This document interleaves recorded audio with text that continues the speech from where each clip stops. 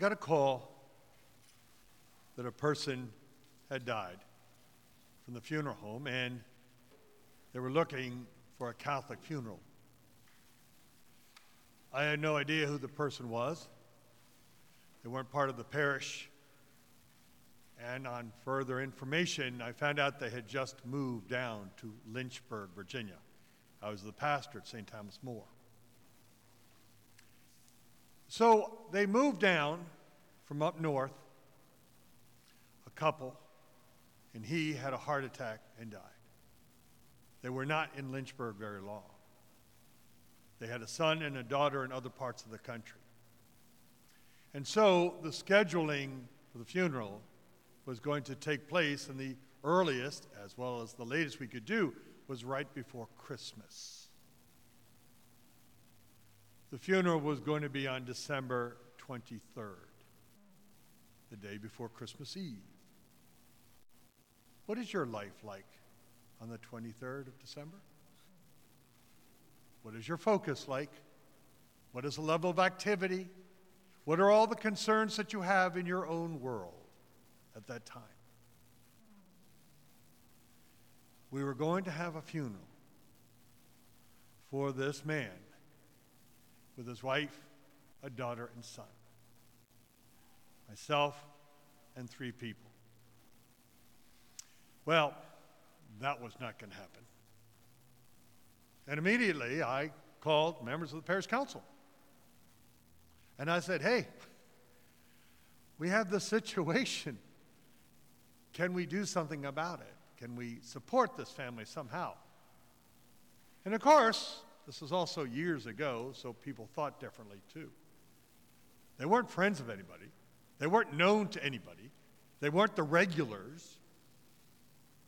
They were, by all stretch of the imagination, outsiders. They just moved into the area. No one had any kind of social or communal ties to them.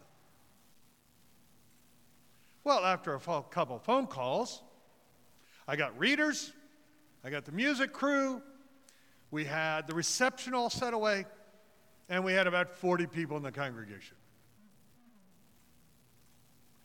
And on the day before Christmas Eve, the community gathered. And needless to say, wife, the widow, and her 2 children, adult children, were blown away. What blew me away was the conversation among the members of the parish council. As one said to me very clearly, and I was never so proud, and he says to me, you know, Father, if we cannot celebrate the resurrection the right way, Christmas is meaningless. If you can't celebrate the resurrection the right way, Christmas is meaningless. How true those words are. And as we came together, not because we were feeling sorry, and not because we didn't want them to have a little funeral and all those emotional kinds of ties that you would think at Christmas time, oh, let's help those people. There was nothing like that. There was a boldness and a clarity that God is alive and we need to celebrate it. And in the face of death, we need to be people of hope. And we're going to do it. And we're going to stop what we're doing ready for Christmas so that we can proclaim what it is we believe about Jesus Christ. What it is we believe about the triumph of God's death in resurrection. And ultimately, what we believe about ourselves. They weren't strangers. They were baptized in the same water of baptism. They were our body. They were connected to us in the body of Christ, our brothers and sisters. Just because we didn't know their name, just because we've never seen their face, we still belong to them, and they belong to us around this altar. And as we brought his body in, and as we celebrated afterwards a great reception, everyone who gathered at that funeral was changed. And it was the funeral we all talked about for many, many, many years. We gather this night to celebrate the great triumph of Jesus. As we've been talking about all week, from Palm Sunday all the way through to last night, God is saying, I know you. I know your fickleness, your infidelity. I know your sinfulness, and I know your fears. Bring them to me. And in our own viciousness, we really stuck the problems of our lives onto Jesus.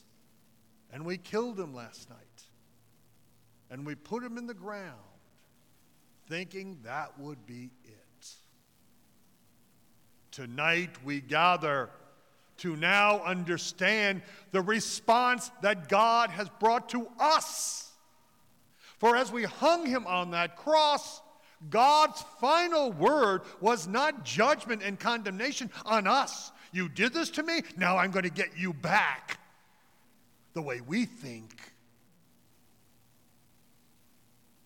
But rather, he says to us, put me in the tomb, but watch what happens.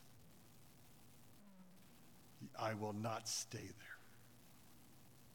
To see the empty tomb, of all things, that death is the final reality.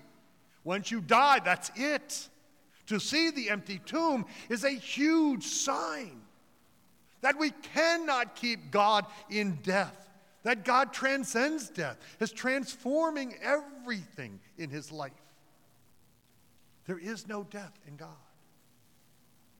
A lot of times, it's hard for us to understand Easter until we also understand the tragic side of our own humanity.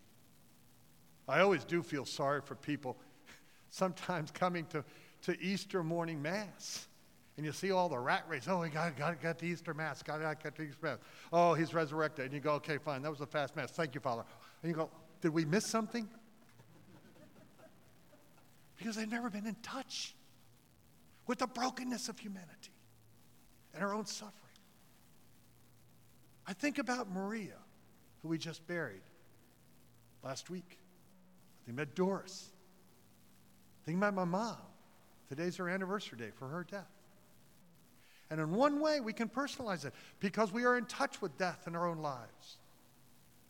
But the resurrection of Jesus is not about making us personally feel good and feeling some consolation. That's there. But the resurrection of Jesus is about God's response to the world. That you are my people. And nothing can keep me from loving you. Not even your own sin. Sometimes I don't understand how we can, on one side, talk about the resurrection of Jesus and then have hearts filled with so much fear and anger.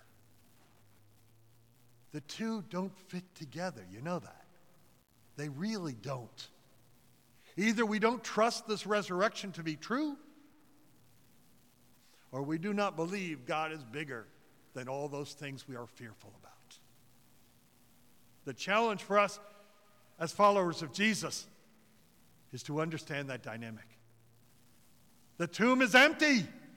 I don't care what you're afraid of right now. I don't care what you dread right now. I don't care what scares you. We can't lose.